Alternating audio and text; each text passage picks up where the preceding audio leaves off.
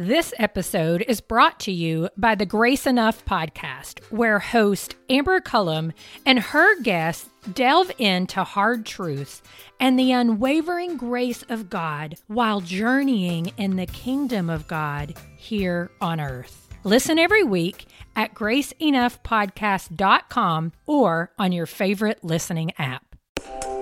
Welcome to the Table Podcast, where we discuss issues of God and culture, brought to you by Dallas Theological Seminary.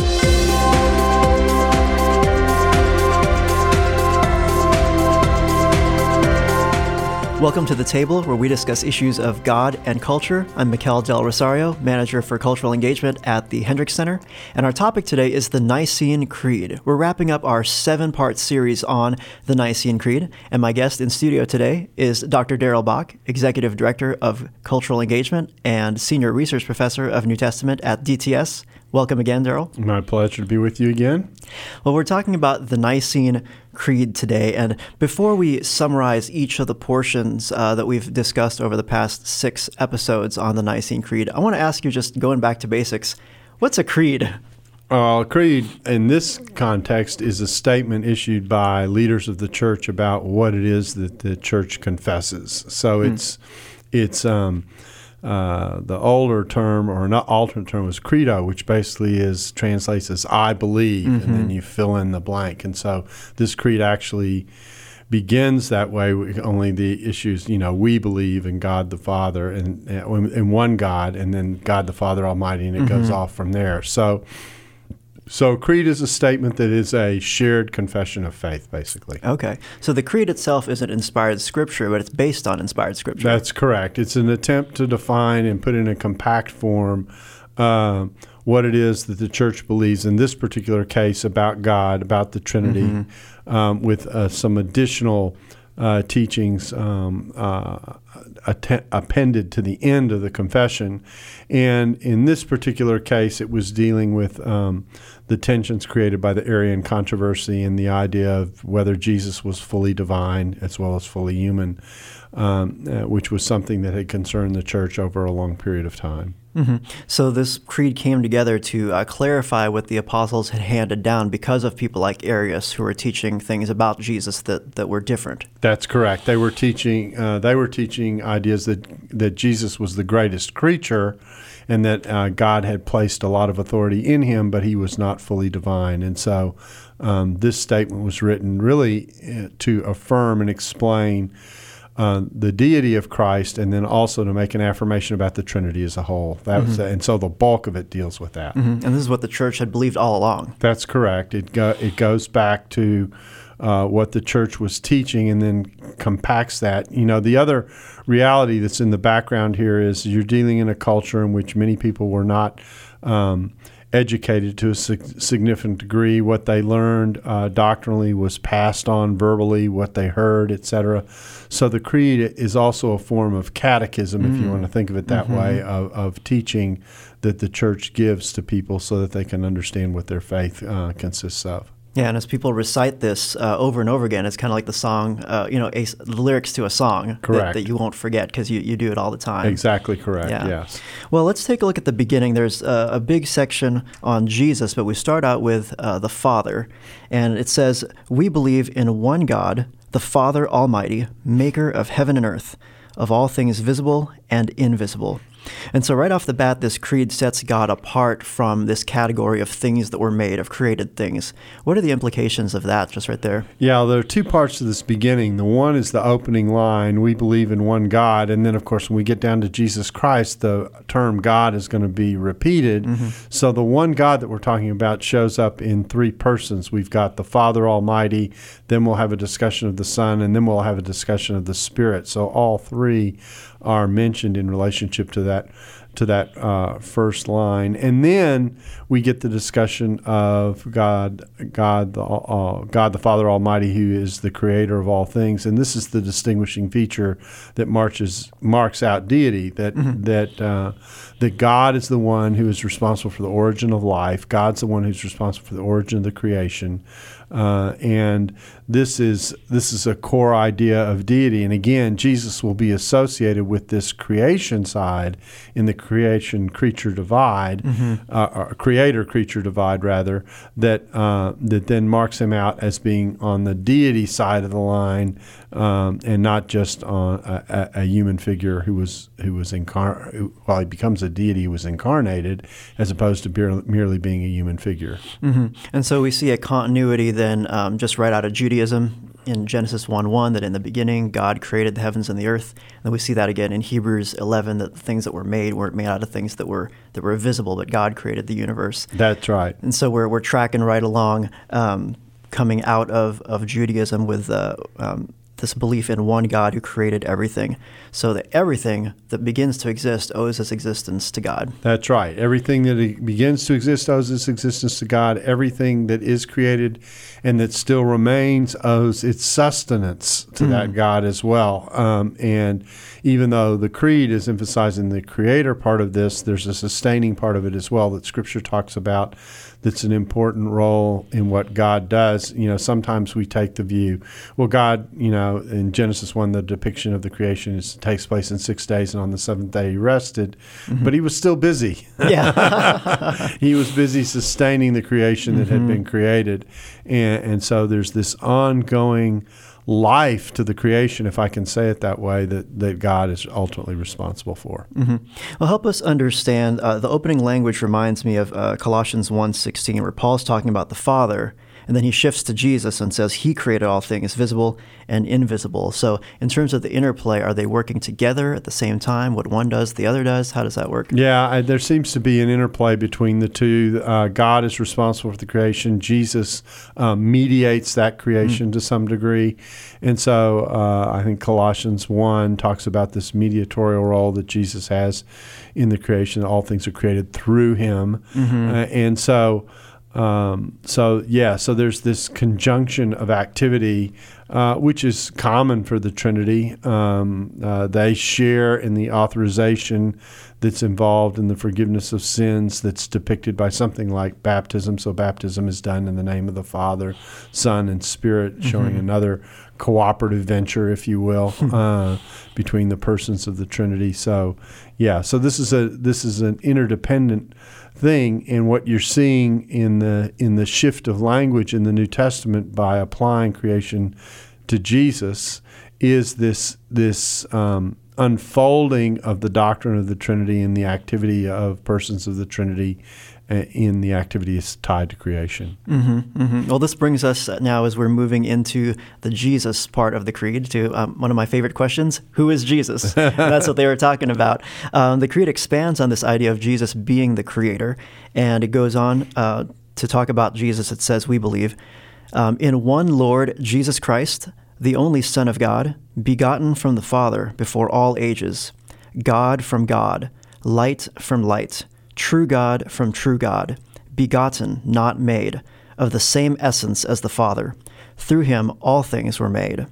And so how early do we see this idea of Jesus being called Lord, like it says in the beginning there? Well, it's very early. It's in a confession in 1 Corinthians 8:4-6, where Paul has a line where he says, although there are many lords and many gods in the world, for us, talking about Christians, there is one God. And then he goes on to talk about the Father, and he goes on to talk about the Lord. And what that passage is doing is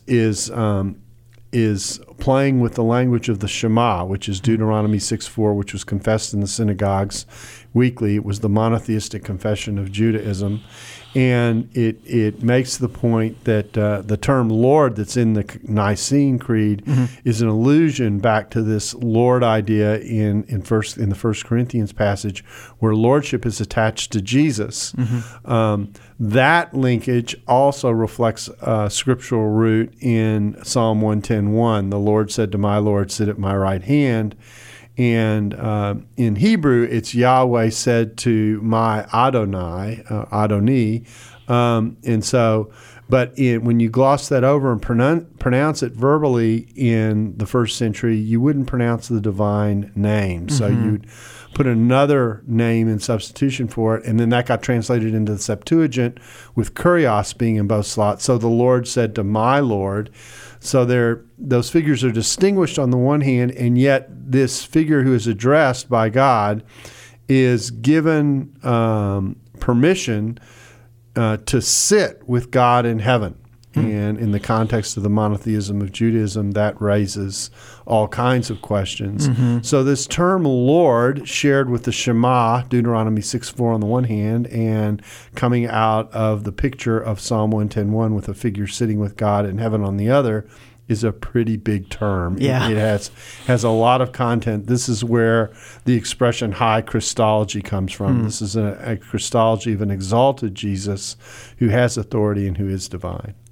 So is that what's being brought out with this idea of God from God, light from light? Yes, it's an exposition that's bringing out the force of what all that means. So these various ways of affirming and reaffirming, just to make sure people get it, that Jesus is divine. So we get these multiple statements about God from God, light from light, true God from true God, to emphasize that point, God being pictured as light, that which shines, that which reveals, that which discloses. There are lots of ways to think about that phrase. But it's all pointing and emphasizing the point. Jesus is the Son of God. He's the Lord, and he is God in every sense of the term. And it prevents people from saying, yeah, I can sign off on the creed while holding to a lower Christology. That's correct. The whole intent is to affirm, and this is the bulk of the Nicene Creed, deals with the person of the Son. It's designed to get people to appreciate and affirm their confession about who Jesus is in terms of his equality with the Father. Now, what's possibly the most famous Bible verse, John 3:16, we read that in this way God loved the world that he gave his only begotten, his one and only, his unique Son. What's it mean to be the only begotten Son of God? Yeah, this is not a biological term that's looking at a creature. That's already been ruled out by everything else that the Creed is saying. The idea of begotten can denote the idea of being unique or one of a kind. And it also can suggest, on the basis of Psalm 89, verse 27, the idea of being first in rank, of having a high position. So this idea is he's unique and preeminent, if you will. So it's a way of saying at the center of God's program is his Son. And it affirms that. So Jesus isn't identical with the Father, but they share the same essence and substance. Yeah, this is the other key part of the confession on the person part of this creed, which is, there are 3 points, really. Jesus is God in the full sense of the term. Jesus is unique, that's the begotten idea. And Jesus is one in essence with the Father. This is the homoousion phrase, which was developed as a way of articulating the relationship between the persons. And homoousia basically means a one being. So the idea is what I call it, the one stuff. They're all made of the same stuff in their essence. They're all reflective of divinity. So this is kind of philosophically perhaps unpacking what Jesus meant when he said, I and the Father are one, that Correct. kind of thing. Correct. It's unpacking that kind of an idea. It's unpacking how is it possible for an incarnate figure who was a human being to share authority with God. It's all designed to explain this exaltation idea. And then the other thing that's going on in here in the biblical text is the idea that the Father is responsive, the Son is always responsive to the Father. So it's God who raises Jesus from the dead. It's the Father who sends the Son. And the Son only does what the Father has given him to do. Those kinds of expressions show the interrelationship and the functional way in which the Son and the Father interact with each other. So Jesus' lordship is connected to his deity meaning he's Lord because he's God. That's right. That's right. That's part of what's being said. So when we affirm this in the Creed, we're declaring in the strongest possible terms that Jesus is God. That's right. And you get a passage like Romans 10 where it says, the one who confesses the name of the Lord, or everyone who confesses that Jesus is Lord, the confession of the Lord shall be saved. That kind of an idea. In the Old Testament, the Hebrew Scripture, you would say that and say, well, that's the God of Israel. But in the context of Romans 10, the calling on those who call on the name of the Lord will be saved, that expression is an indication of someone who calls on Jesus as the mediator of that salvation. And so, again, we're pointing to a divine activity and divine authority over salvation that is being evoked by that kind of terminology.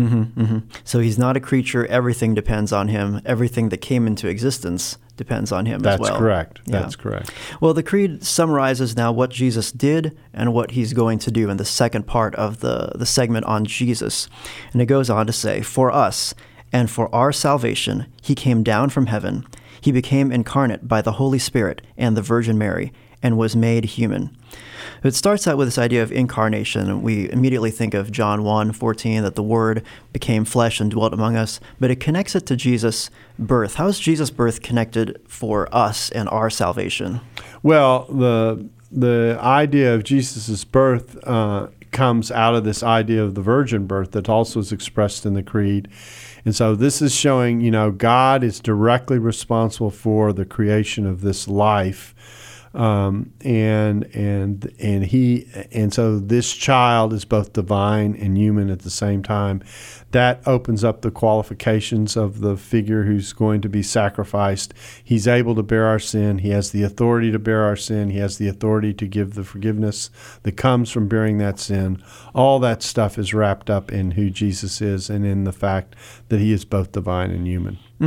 And so this salvation is, right off the bat, it's a supernatural thing. It's not from us. That's right. It's not from us, and it's for us, and it's a reflection of God's gift of grace to us. And the virgin birth is pretty unique in terms of the culture where you had these Greco-Roman types of alleged God men, but Jesus is nothing like that. Not like Caesar Augustus, for example. No. When you compare this to the Greco-Roman world, the Greco-Roman world elevated people to divine status, particularly emperors, as a way of saying this man managed us like a god.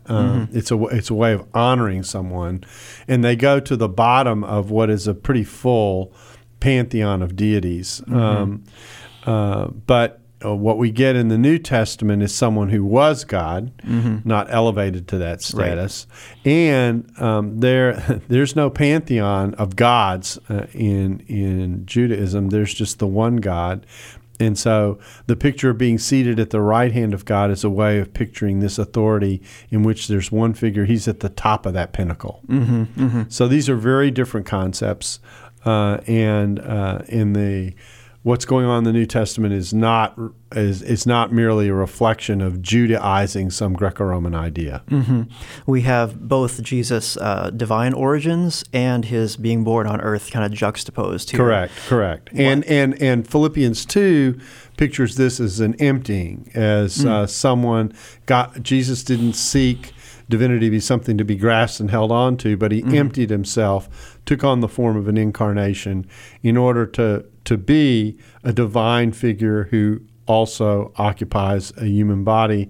The John 1 puts it this way: the Word became flesh and tabernacled amongst us. And so the picture here again is of this pre-existent creator Word of God that now takes on human flesh and becomes Jesus Christ. When we think about for us and for our salvation, why was it so important to highlight both Jesus' deity and his humanity in terms of salvation? Well, because on the one hand, on the human side, he's able to represent humanity, and on the divine side, he's able to bear the authority that is able to achieve what the cross sought to achieve, which is to give us the basis for our forgiveness and clear the way to cleanse us so that we could receive the Spirit of God and move on into eternal life. And so by reducing Jesus, like the Arians did, how does that impact salvation then?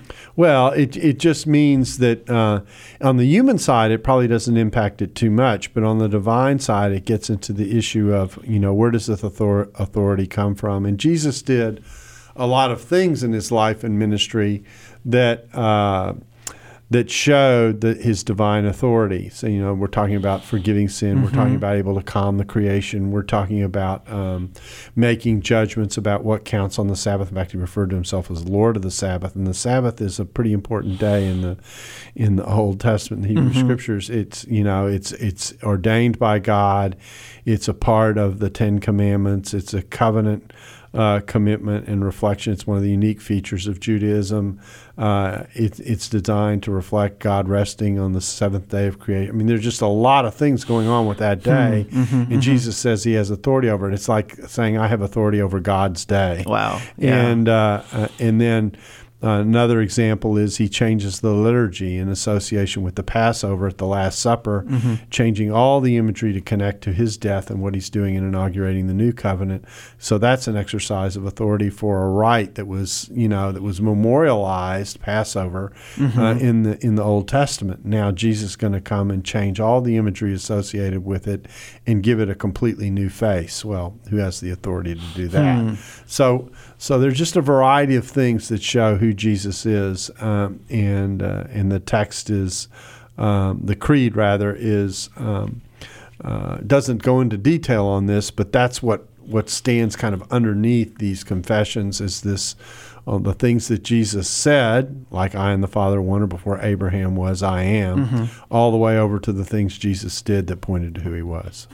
So on the divine side, then, he has the authority to forgive sin because he is the eschatological judge and to pay that penalty that we couldn't pay ourselves. Yeah, and speeches in Acts, particularly Acts 10 and Acts 17, talk about how God has appointed one to be the judge of the living and the dead. So this is this eschatological judge, this judgment authority idea that is prominent in the New Testament and is part of what is said Jesus will do when he comes back. Now, on the human side, Paul makes a connection between Adam and Jesus. Help us understand that. Yeah, now this is in Romans 5, and we get the contrast between those who are in Adam, which means all bear sin, and those who are in Christ, which refers to Christ's ability to create, to redeem people who are fallen and to bring them into relationship with him, to bring them into the kingdom of his Son, is the way Colossians 1 will say it. So they're just we're getting here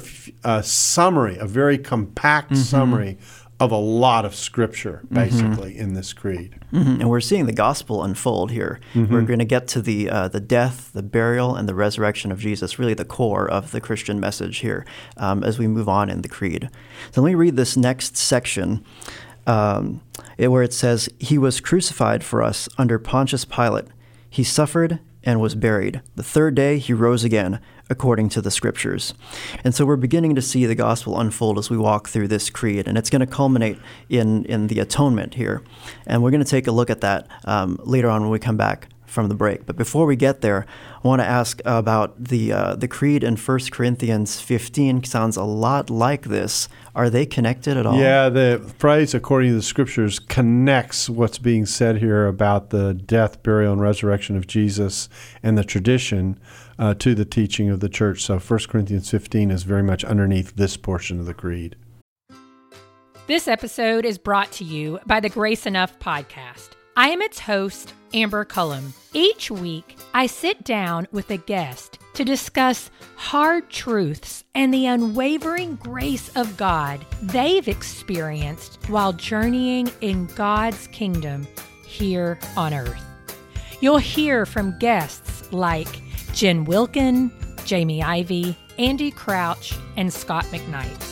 Listen to these conversations and more by searching Grace Enough Podcast on your favorite listening app or by visiting graceenoughpodcast.com.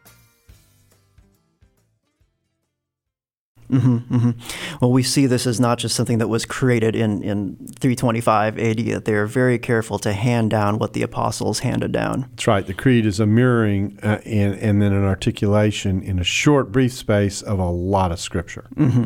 How do we see this, Daryl, as a continuity with the early creed in 1 Corinthians 15? Well, there are different passages in the New Testament that are really little doctrinal summaries. There are a handful of them. There's a phrase about the person of Christ being both divine and human in Romans 1:2-4. There's the creed that we've already talked about in 1 Corinthians chapter 8, verses 4-6. That's a Binitarian confession of the Father and the Son.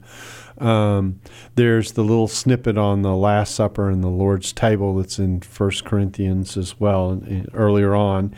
And now we've got this section dealing with resurrection. And these were little snippets that were memorized and that were passed on, that were kind of the initial creedal statements of the church, and just going through that. I mean, one's on Christology, one's on the relationship of the Father and the Son, one's on the significance of the Lord's table. This is on the resurrection. There are others in the New Testament, but those are some of the major ones. And this one, dealing with resurrection, says this in 1 Corinthians 15:3, "For I passed on to you as of first importance what I also received, that Christ died for our sins according to the Scriptures." There's the phrase that we see in the Creed. That he was buried, that he was raised on the third day according to the Scriptures, and then he appeared to Cephas and then to the 12. So the point here is this activity of Jesus is part of a divine program that was laid out. The idea of Christ dying for our sins according to the Scripture probably is an allusion to a text like Isaiah 53, that kind of a text. And then the idea that he was raised according to the Scriptures looks to the idea of the restoration of the Messiah, that he won't be abandoned to Hades. That's Psalm 16, texts like that. So there are texts behind these appeals that we tend to see in books like Acts, in the speeches and that kind of thing that help, and in the Gospels that help us to see what these summaries represent. But it's a way of saying that the events tied to Jesus were part of a program, and they also were revealed in the Scripture. And then later on in 1 Corinthians 15, Paul says that if Jesus didn't really rise from the dead bodily, that our faith is useless. That's right. Why is Jesus' bodily resurrection so important? Because the redemption that we have extends to the entirety of the creation, including the material world.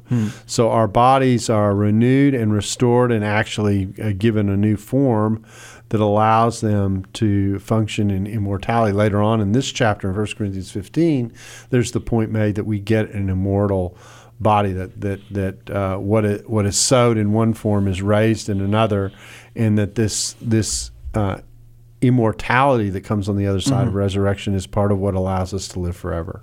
And this really sets Christianity apart from other world religious traditions, even today, doesn't it?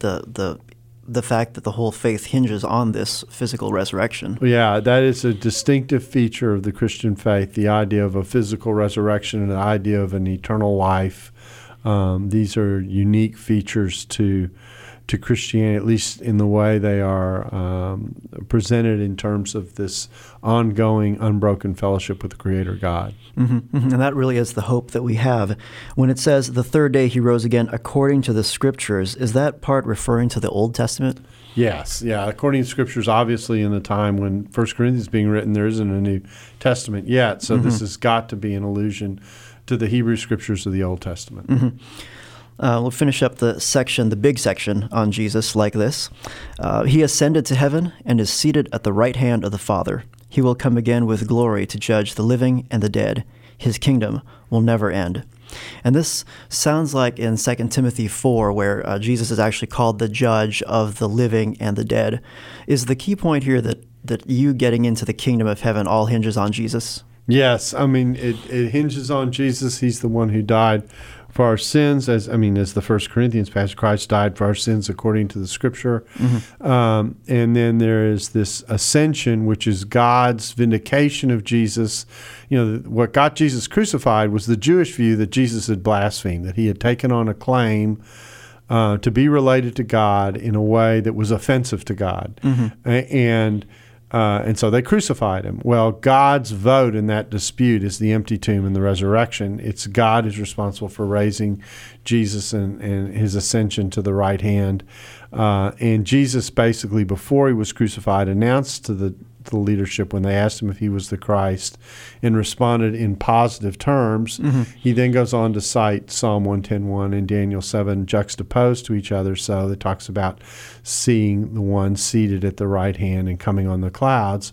And that's Jesus' way of saying, you may do to me whatever you want, but one day God's going to vindicate me. And when he vindicates me, I will be sharing in judgment authority. You may think I'm on trial here and you're my judges, but one day I will be your judge, and that will be in the courtroom that really counts. And so that's a challenge. The resurrection ascension is the affirmation and vindication of that claim. And it's one of the outstanding features of what we call, the holiday we celebrate is Easter. And sometimes I think we miss the point of Easter because we say he is risen, so one day we'll be risen. That's all very true, and that's important. But underneath that is the one who does the raising and who we're raised to, and the vindication of the Son. Easter is the vindication of the Son, everything that he taught and represented, which means that's what makes Christianity true and having something that has to be dealt with. That point is often goes not so explicitly addressed on Easter, and it ought to be. Well, it is his kingdom, right? So that's how you're going to get in. His kingdom will never end. It's through him. That's exactly right. And of course, this is looking for the portion that we skipped over, the idea that he's judge of the living and the dead, wraps that all in a passage. We're given a resurrection body. He will exercise a judgment. Those who are saved, those who believe in Christ and are saved, will be preserved for eternity, and that kingdom will never end. You mentioned earlier about the Lord's Supper and how that's connected to the atonement, not only to Jesus' death and resurrection, but ascension as well. Help us understand how that is seen in terms of the Old Testament parallels, allusions. Yeah, well, the Old Testament background for the Lord's Supper, of course, is the Passover, which was the first great act of deliverance that God performed on behalf of his people. That comes in the book of Exodus. And Jesus portrays his death as inaugurating a new covenant, as blood shed for many, as a body broken on behalf of many. And in this inauguration of the new covenant, we get a second great salvific event, if you will, that parallels and goes beyond what the Exodus was able to do.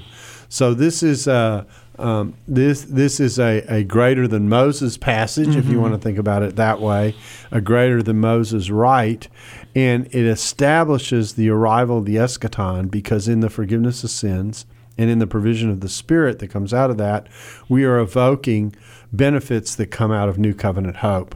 New Covenant hope was we would provide forgiveness of sins. We would put the law on people's hearts. That's the language of Jeremiah 31. If you go to other texts, running particularly in Ezekiel 34 to 36, the pictures of a sprinkling that cleanses the heart, and the Spirit is put within people. So that's the idea. And these texts talk about when that happens, you're not going to need a teacher. Your heart cries out, Abba, Father, if you will, to use the language of Romans 8. You know your identity and your connection belongs with God. That's all part of this package that is depicted in very crisp form at the Lord's table and at the Last Supper. Well, now we want to talk about the Holy Spirit, because Jesus gave the Spirit, and we see the Spirit already mentioned in the passage on Jesus.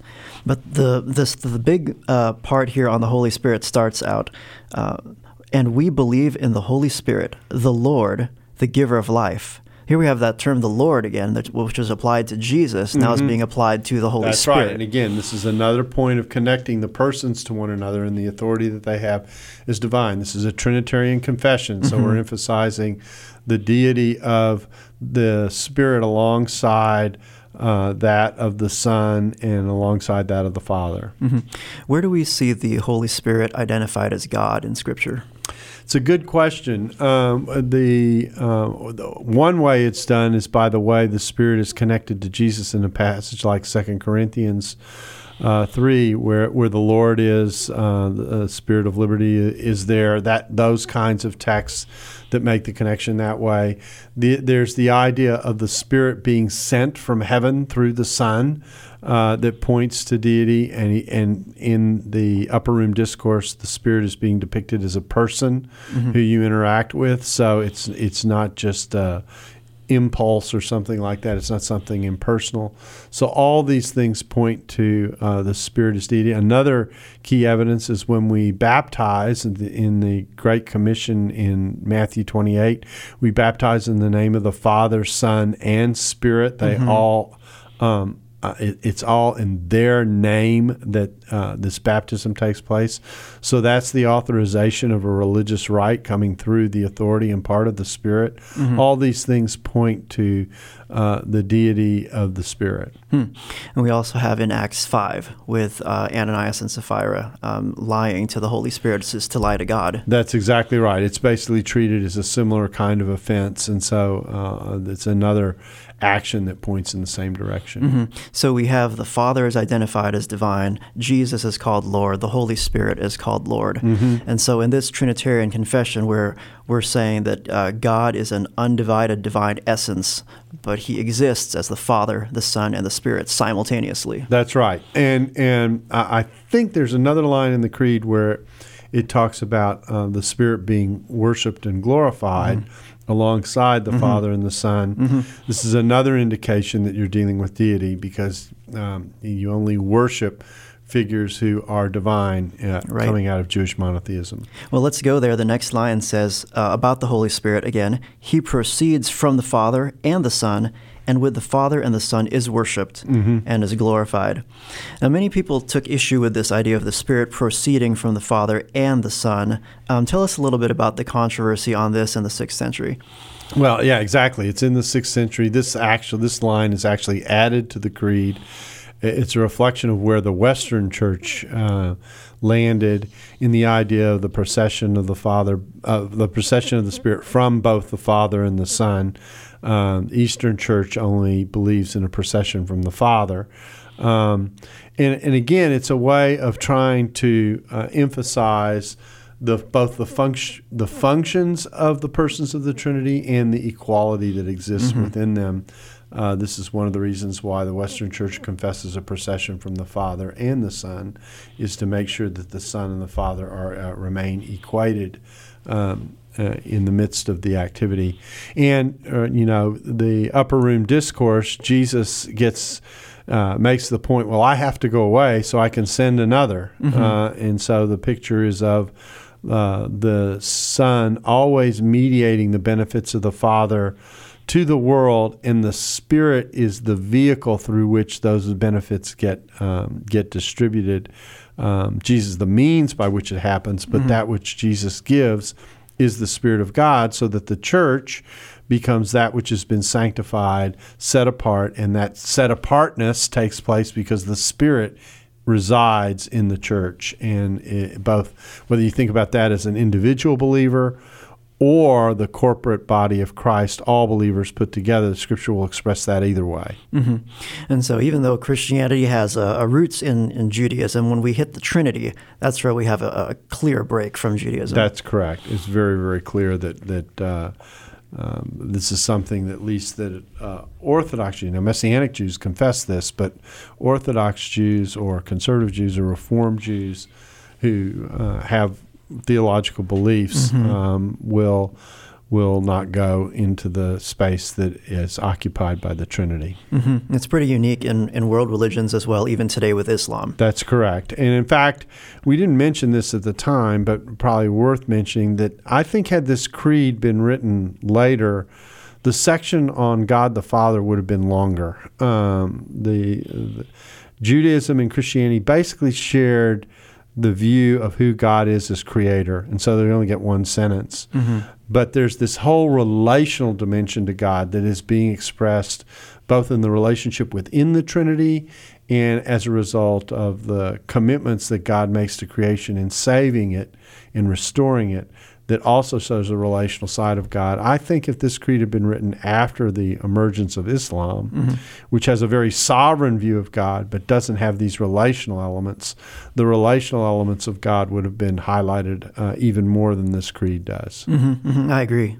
I think, take a look at the Holy Spirit in terms of inspiration. It says he spoke through the prophets. And this reminds me of like when Isaiah would say, the Spirit of the Lord is upon me. Is this about the inspiration of all of Scripture? Yeah, I think it is. It is an allusion to the whole of Scripture, and it's an allusion to the inspiration of Scripture. It's an allusion to the fact that the Scriptures are rooted in a divine disclosure, which then underscores why we can trust the Scripture, why we can believe it to be true.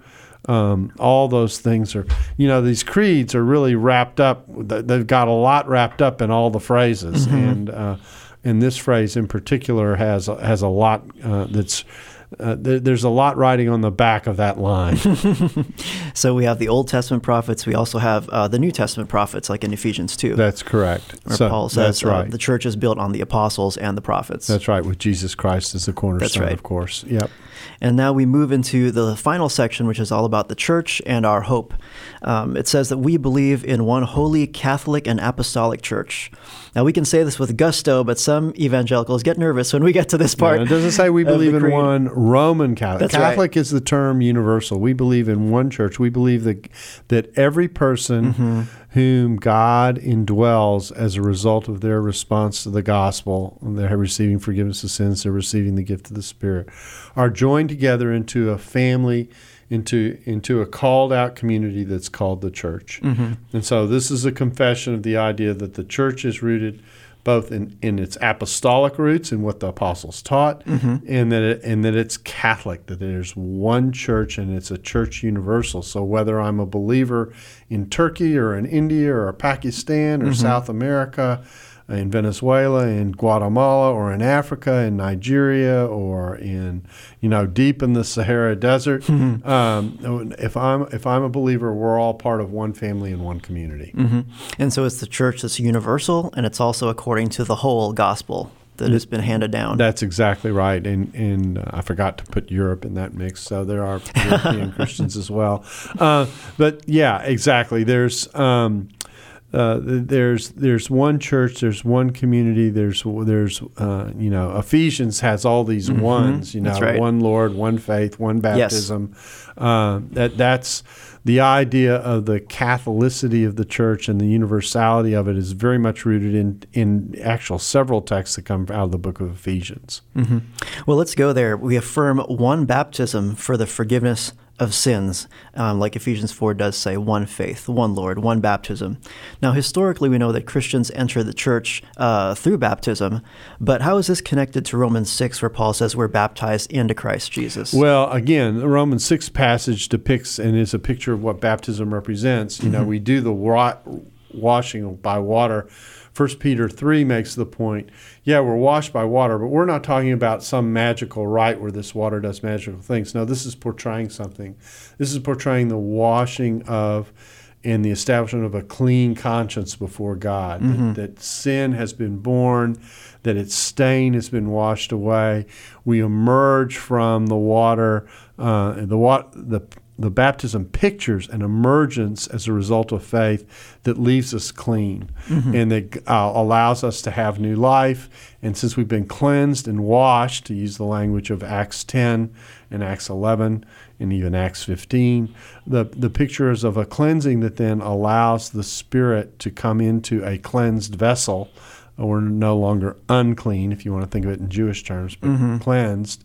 And now we can become set apart and sanctified, so that Paul, when he writes letters, can address us as saints because we're set apart people who've been cleansed by the work of Christ. And so it's not the physical act that saves us, but the physical has a supernatural element to it. Well, the physical act depicts a theological activity of God that we have moved into when we trust Christ, and then the rite pictures what emerges from that. What emerges from our faith is a cleansing, is our being justified, declared righteous, is a propitiation being applied and an atonement being applied so that we no longer pay the penalty for sin. God's wrath is satisfied, and we're put in the position of being God's children, held in his grip because of what it is he's done on our behalf. It's all about function of God's grace, and it's something that's supposed to generate a terrific amount of gratitude and responsiveness on the side of the person who's exercising faith. And the creed finishes up with the hope that we have. The hope that we have as Christians. It says, we look forward to the resurrection of the dead and to the life in the world to come. Amen. Well, what do we know about this resurrection and the life to come that's being referred to here? Well, the resurrection, again, we're back in 1 Corinthians 15, is the provision of a glorified body that will not die again. So this is an eternal life capability that we're talking about. And the judgment is looking at the universal judgment. It's actually pointing towards establishing righteousness, where wickedness is judged, righteousness is affirmed, peace comes, new life is provided in a body and form that's unfallen. Creation is restored. I mean, there's just a huge list. I mean, everything that was right in Genesis 1 and 2 and that was damaged by Genesis 3 and that was provided for in the cross is now resolved in this consummation and in this restoration. Sometimes the Scripture uses the language of restoration. This renewal that takes place that's permanent and fixed and complete and leaves no stone unturned. And so the washing is complete. Though my sins be as scarlet, they're washed white as snow. I mean, there are all kinds of texts you could apply. As far as east is from the west, we can think about forgiveness in those kinds of terms. So this represents the consummation and culmination of everything that Jesus has done. And the result is this shalom, this peace, this establishment of justice, this establishment of righteousness, the removal of wickedness that is what everything ultimately is striving for, and when all the books will be balanced in the right direction. Well, Daryl, how should we think about when we affirm this creed? How should that affect the way that we live as Christians? Well, I think I attend a church that actually says this creed weekly, and it's a part of our normal worship service, and we actually do it right it's in the middle of our service, and then we observe the Lord's Supper every week as well. So we're doing a lot of reminding and confessing, and I think what the creed does is it just reminds us of the relational roots that are a part of our salvation. We're basically confessing the Trinity. We're confessing some of the benefits that come from what it is that God has done through the Son and what it means to be gifted with the Spirit of God living in us. So it's an affirmation that way. The creed doesn't do one thing, though, that I think is worth noting, and it's because of the context in which it was formed in. There's not a word anywhere in the creed about ethics, about how we live, about what we do with our lives, and yet in a very real sense, that's where this creed's supposed to take us. It's a reminder that God has redeemed us. He's redeemed us for a purpose. We become his people. We're to represent him in the world. The Westminster Confession, which is another creedal form coming later, asks the question, what is the chief end of man? And the chief end of man is to glorify God and enjoy him forever. And so this idea that the way in which we live and the way in which we engage and the way in which we reflect God and how we live is important to the life and well-being of the church. So this creed should remind us of the relational base of God. It should remind us of the grace of God, and it should motivate us to live in a way that is honoring to God and that reflects, hopefully, his character, so that, as the Scriptures put it, when you perform good deeds from people and you remind people of the character of God by doing that, people will lift up God and glorify his name. Well, thank you, Daryl, so much for being here with us and helping us unpack the Nicene Creed. My pleasure. Thanks so much for being with us as well. Tune in next time on The Table Podcast, where we discuss issues of God and culture. Thanks for listening to The Table Podcast. For more podcasts like this one, visit dts.edu/thetable. Dallas Theological Seminary. Teach truth, love well.